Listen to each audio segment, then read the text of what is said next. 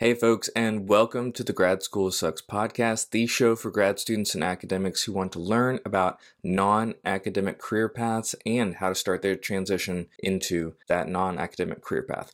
Today, I have a very exciting interview for you. I am interviewing Karen Parada, self-proclaimed first-gen Latina in STEM. She got famous for her pink lab coat, and then she decided to quit her PhD. So we are diving in today. We will be covering why she decided to quit her doctoral program, what she's up to now professionally, and what her new advice is for grad students as well as undergrads who are thinking about going to grad school.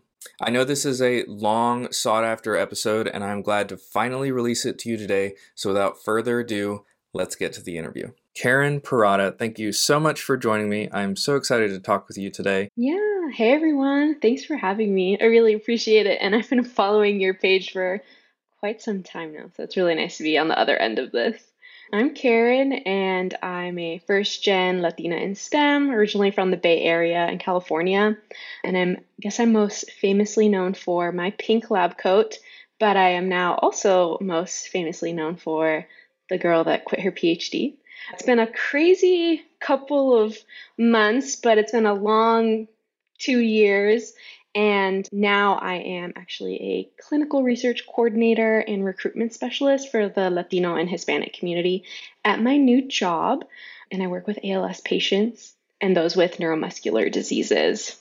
That is awesome. And you are most active on Instagram and TikTok, is that correct?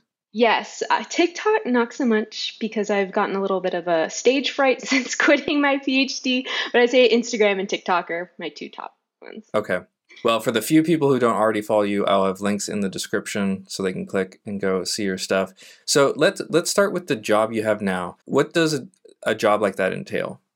Oh my. Well, first I'd like to start off with saying that I did not know this job or career path existed. The only STEM jobs I've really known were the traditional like academia or like biotech routes. Never did clinical research ever occur to me, just because what I had learned in some of my public health classes, the history that comes with clinical research, a little bit problematic sometimes, or at least it has been in its origins. But I never thought I would have done this. And I kind of just came across a point in my life where I wanted something other than being in the lab, because at that point, being in the lab, I could do with my eyes closed, hogtied in the dark. It was fine, but I wanted something new where I could utilize my current skill set and then build on that even more in maybe a different health setting.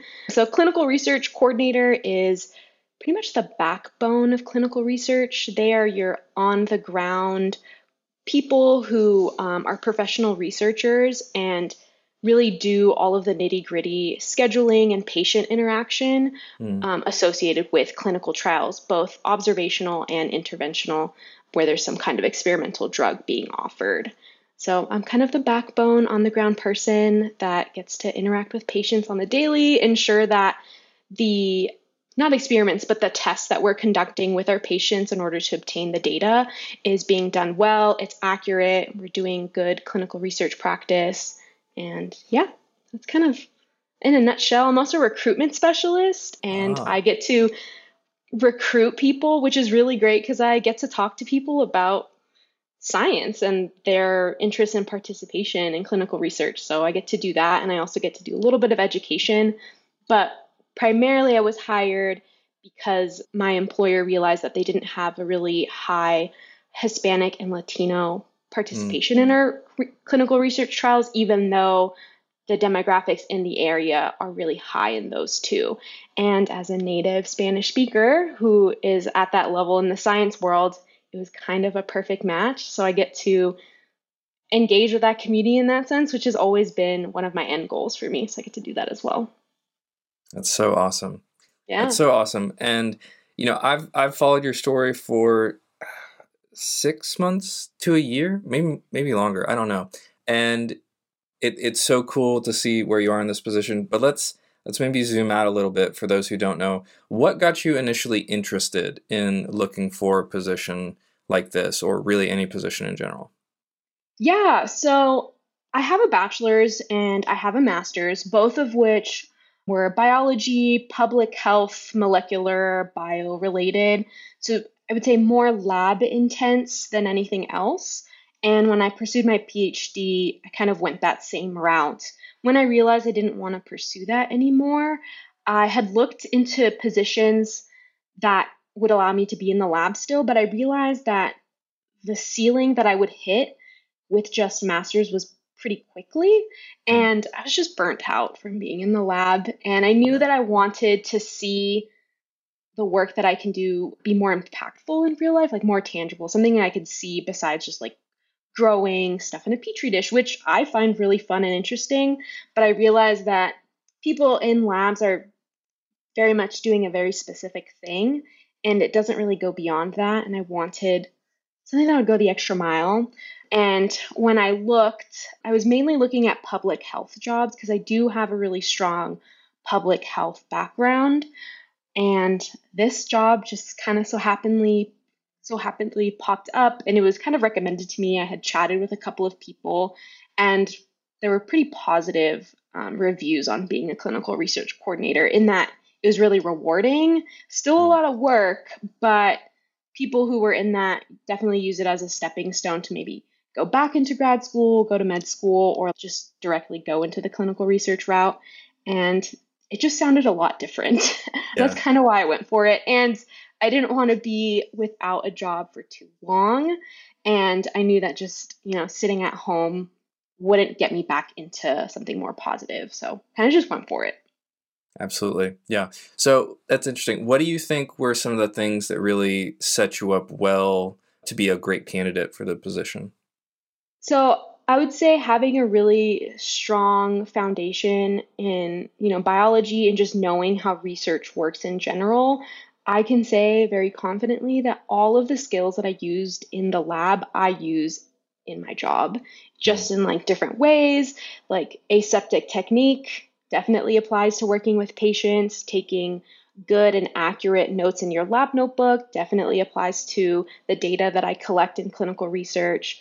Being able to manage multiple projects at once, definitely do that here as well. So I think just having a really heavy laboratory experience definitely set me up for success in this job.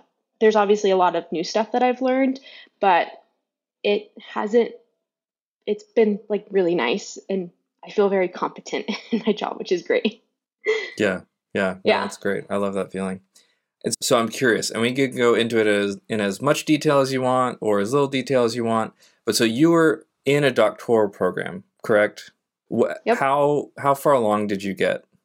I made it through 3 full semesters and began a fourth semester, and was in that fourth semester for about 2 weeks before I decided it was time to go.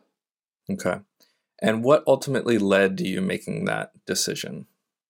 That's like what happened is the number one question I get, and I don't even know if I know Yeah. still, but I will start off with saying that I realized 4 months into my PhD program that it was not a good fit. Hmm. And it took me an entire year to finally come to the ultimate decision of leaving. And it was not easy. And I think the most non-problematic answer was that it just wasn't a good fit. It's like the nicest way I can say it. And although I'm really grateful for such a I wouldn't say great, but such a privileged experience of being able to do research and get skills and get paid for it, even if it wasn't enough. I think I'm so grateful for the experience at the end of the day, because the year before I cried to be where I was. Like I would have sold my soul to be where Yeah. I was. And I don't think anyone noticed. I kind of like mentioned it, but when I originally applied to PhD programs, I got rejected from every single program I applied to. So when this door Mm. opened up of being in the program that I ended up in, I did not waste it. I definitely took advantage of it. I did my best to make it work. But I guess what happened is that it just wasn't a good fit. Like the nice answer. Yeah. Yeah. When I was in the middle of everything, I almost gaslit myself. Like, oh, it's not that bad. Like, it's fine. I think part of that was because for my undergrad and my master's, I went to, a not R1 institution. It was a state school. It was super diverse and what I've been told is like a smaller pond. And I had a really Mm. positive experience. It was not easy. There are definitely times where I cried or I felt overwhelmed or that I couldn't do it, but never did I once get any kind of like treatment that made it harder than it already needed to be. And Mm. it was just, I mean, it wasn't perfect, but I would say overall it was a positive experience surrounded by people that genuinely wanted to educate and train the next generation of professionals, scientists, what have you. So going from a super positive experience to what I went to was shocking in the sense that like I almost didn't even believe it. And I found Mm. every reason under the sun to justify like why I was the one that like wasn't cut out for it or that something was wrong with me. And it took a while to like realize that although the program itself had good intentions and was definitely doing the best that they could with the available funding and resources that it had available, that it just was not a good place to be for the kind of career and skill set that I wanted to get out of it. And at the end of the day, I'd like to say that I'm someone that can put up with a lot.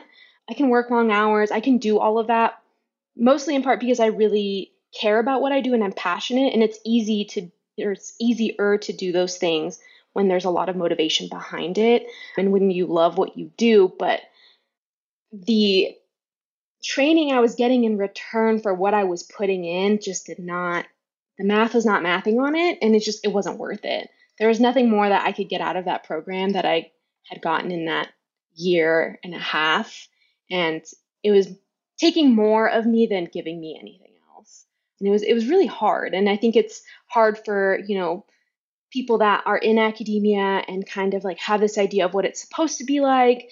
They have either good experiences and they can't imagine anything else, or they have really bad experiences and they want to do something to change it.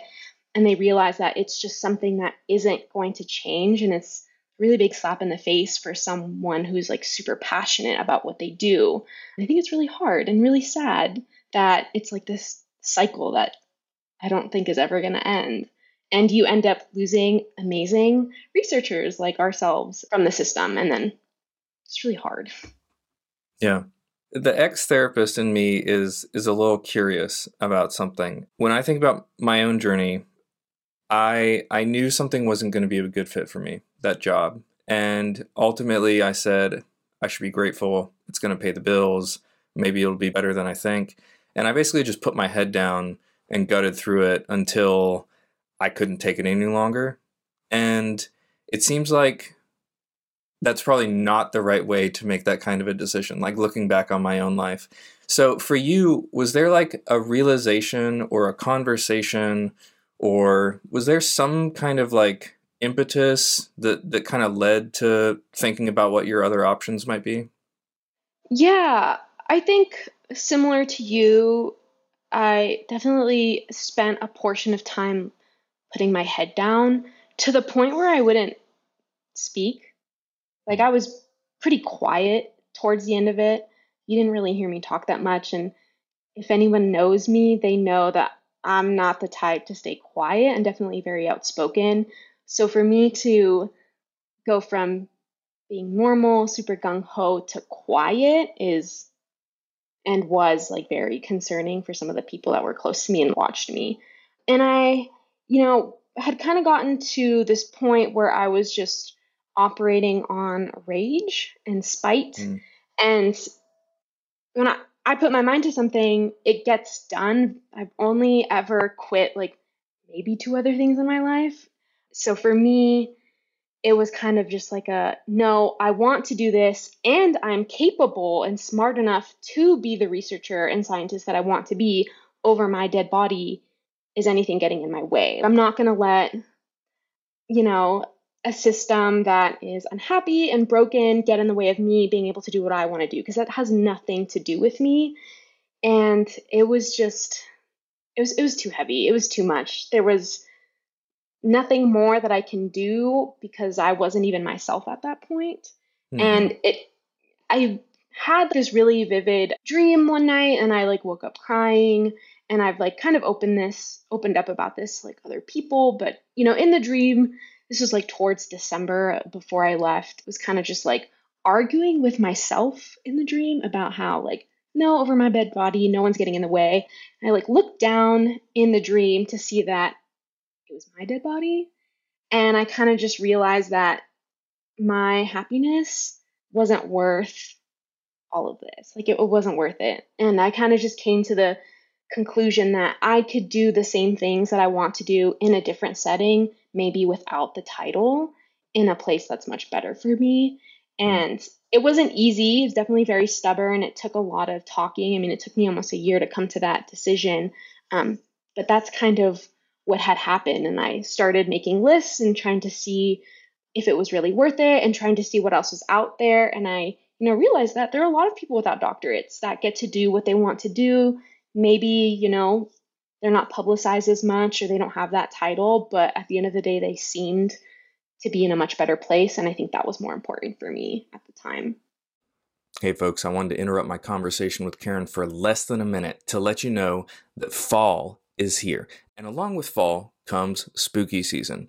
And what better way to celebrate surviving the mid-semester slump in your fall semester with colorful and durable spooky themed stickers made specifically for grad students. These are perfect for your water bottle and laptop, and they feature images of ghosts and ghouls, witches and skulls, along with phrases like "Reviewer 2 is coming for you," "How weird, my co-authors have disappeared," and of course, "Publisher perish." I'm selling these sticker packs for just $7. $7 for 7 stickers. Grab your pack today before they run out. You can click the link in the episode description in order to find them. And without further ado, let's get back to the episode. So for grad students who do want to, let's say, they're in a master's and they're going to a PhD program, what are some things they should be looking for, whether it's like something to attract them or maybe some red flags that they should be looking out for?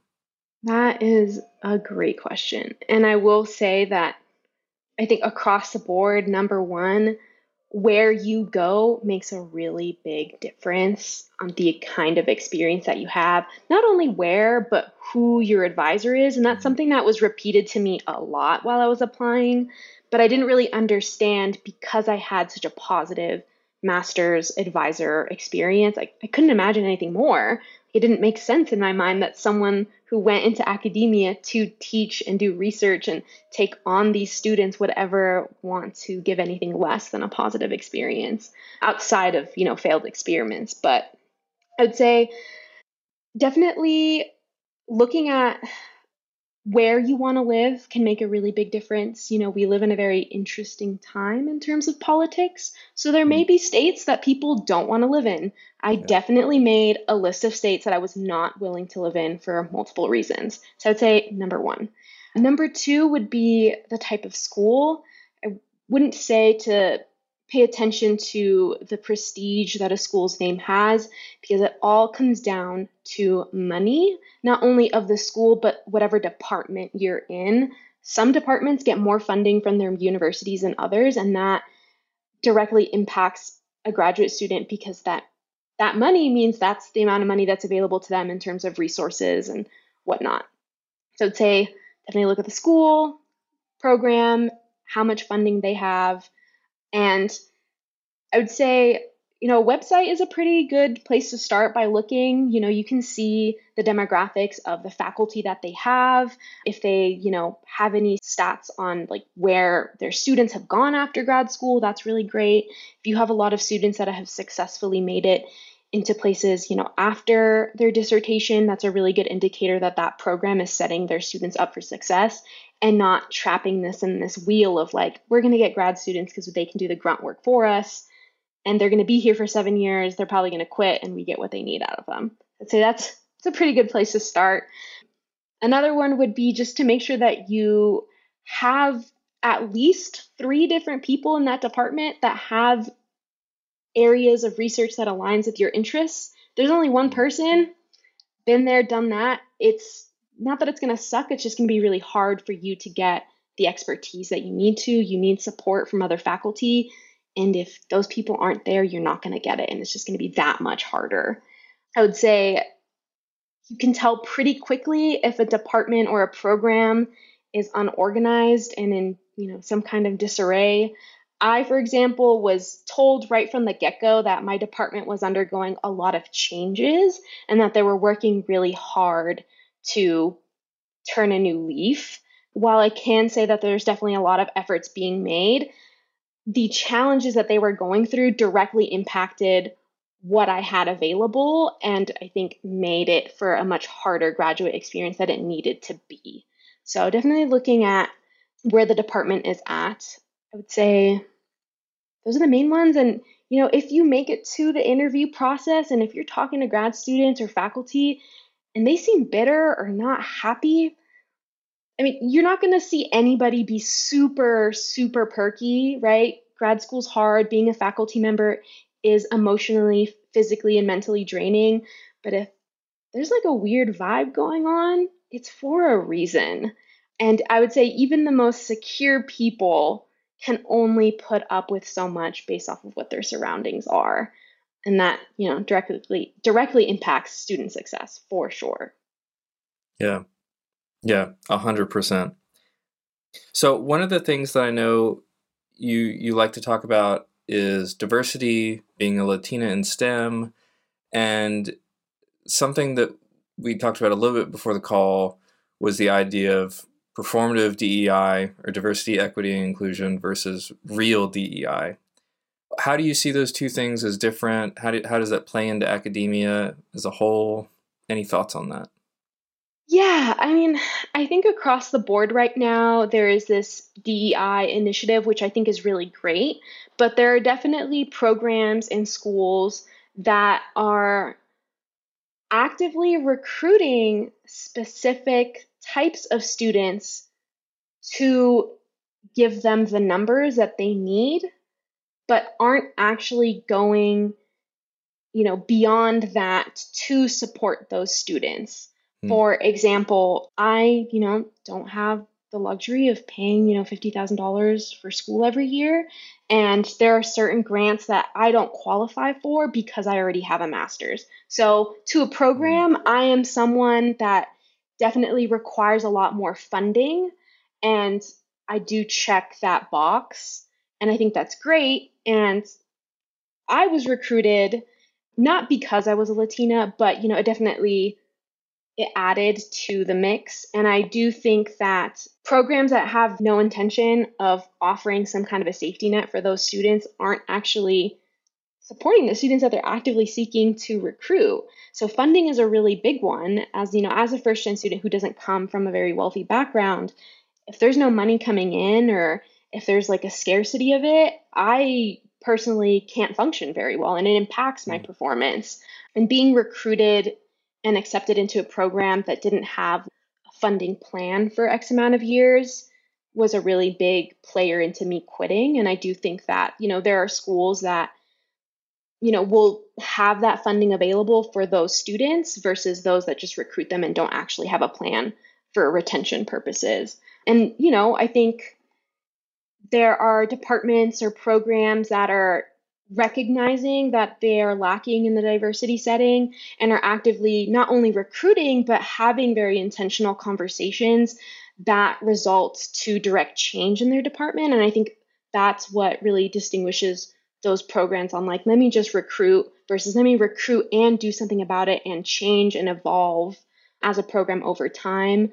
I've been at two R1s now. The R1 that I was before was definitely very performative. They were more concerned with looking like they, had those numbers, but weren't necessarily doing anything intentional about changing or making a more supportive environment. Why? Probably because they didn't have the resources to do it. But now I'm at R1 that recognizes all of the same things and they're actively having conversations, looking for funding to fund those changes that they want. And it's just a huge difference and, helps me a lot and just helps everybody. Science Yeah. is more, I think, productive when you have a diverse group of people, whether it be age, race, backgrounds, educational levels, socioeconomic, like all of that stuff. 100%. What do you see down the road professionally for Karen? Down the road, I definitely want to rebuild some of my self-confidence that I don't really have anymore. Kind of work through the identity crisis that I'm currently dealing with because I've always been in the lab and now I'm not. And I have like 90,000 people watching now, so it makes it a little bit harder. Aside from like personal growth and mental health, I definitely do want to go back to school when and only if I find a program where it like makes sense. I don't think I'm going to go back to the molecular type of work that I was doing, mainly because of the experience I've had in my job and being able to see the other more, at least for me, more impactful side of research. So I think maybe a public health degree of some kind after this would be really nice. And I think my dream was always to be an interdisciplinary scientist that had, some of that medical, some of that environmental, and some of that like educational type expertise, and being able to do and lead some kind of initiative where all three, because science isn't only one subject, it's an intersection of a bunch of different ones. And I really like that collaborative intersectional type research. So that for me would be really awesome. And I've gotten the degrees that I've gotten on purpose because I knew I needed to check off certain boxes to get that expertise. And I think I'm there. And I think I just need to keep working and hopefully get back into that somehow. Awesome. All right. Well, final few questions for you, Karen. For the folks out there who, let's say they're feeling burnt out and they're having to make a tough decision about whether to continue on with their time in grad school or maybe their academic career or do something else, what would you suggest they do to look into that burnout and decide what to do next? Well, first, I feel like any feelings regarding burnout are totally real and super valid. Don't gaslight yourself. If you're tired, it's for a reason and you need to listen to your body. I would say if your school does, have some kind of mental health services, definitely take advantage of those. Talking through your problems and not carrying it around or talking through whatever definitely helps, ease that weight off your shoulders and might make you feel less burnt out. I would say the other thing would maybe be something that I did was to create a list of the things that were specifically weighing down on you. And of that list, what are things that are in your control that you can maybe make changes, and what are things that are out of your control? And out of that list of things that you can't change is to really think about, what aligns with your values and needs, and seeing if putting up with whatever is on that or whatever's on that list of non-changeable items, is that something that you can live with for the next X amount of years? And I think just maybe going back to why it is you decided to do it in the first place, and really sitting down with yourself and going through whether or not you're feeling satisfied, or you feel like this is, what you still want, or if you're just continuing because, you're stubborn or because you want the title. And if, at the end of the day, it comes to the conclusion that it's just not for you, I think that's okay. And walking away from something does take a lot of courage. And if you decide that putting up with for whatever it is for 3 or more years, and you can do it, I'm here to applaud whoever along the way. That's what I would do. All right, 100%. All right, Karen, folks, if you don't already follow Karen, definitely follow her on Instagram and then maybe TikTok. I'll have links to both of those below. And Karen, final question for you. What do you think all grad students should consider doing before they graduate? Could be something fun, could be something serious. I'd say go to that place that you've always wanted to go to and save up for whatever trip. The world in grad school seems very small, and it's actually a lot bigger than you think it is. And it's just really nice to get out there into a different setting to really put things into perspective as to why you're here and why you're doing what you're doing and why it means so much to you. I think it's important. Awesome. Thank you so much for chatting with me. Yeah, thank you. All right, folks, you've done it again. You've wasted another perfectly good half hour of writing time listening to the Grad School Sucks podcast. And I hope you got a lot out of my conversation with Karen today. I really enjoyed getting to talk to her and learning more about her journey. Don't forget to follow her on Instagram and TikTok if you don't already. Those links are in the description of this episode. Don't forget to grab a Grad School Sucks themed spooky sticker pack if you're into that kind of thing. $7 for 7 stickers, available for a limited time only. And if you are a grad student and you know that you are either ready to get out now, or you know that you don't want to have an academic career after you finish grad school, consider downloading my 6-week checklist. It shows you the exact steps that you need to take in order to prepare yourself for a career in industry. You just have to get that first job, and sometimes that first job can be a lot of work, but this simplifies it, clarifies it, and shows you exactly what to do. Check the description of this episode for a link to that as well. Anyway, that's all for my show today. I will see you all next week. Have a good one.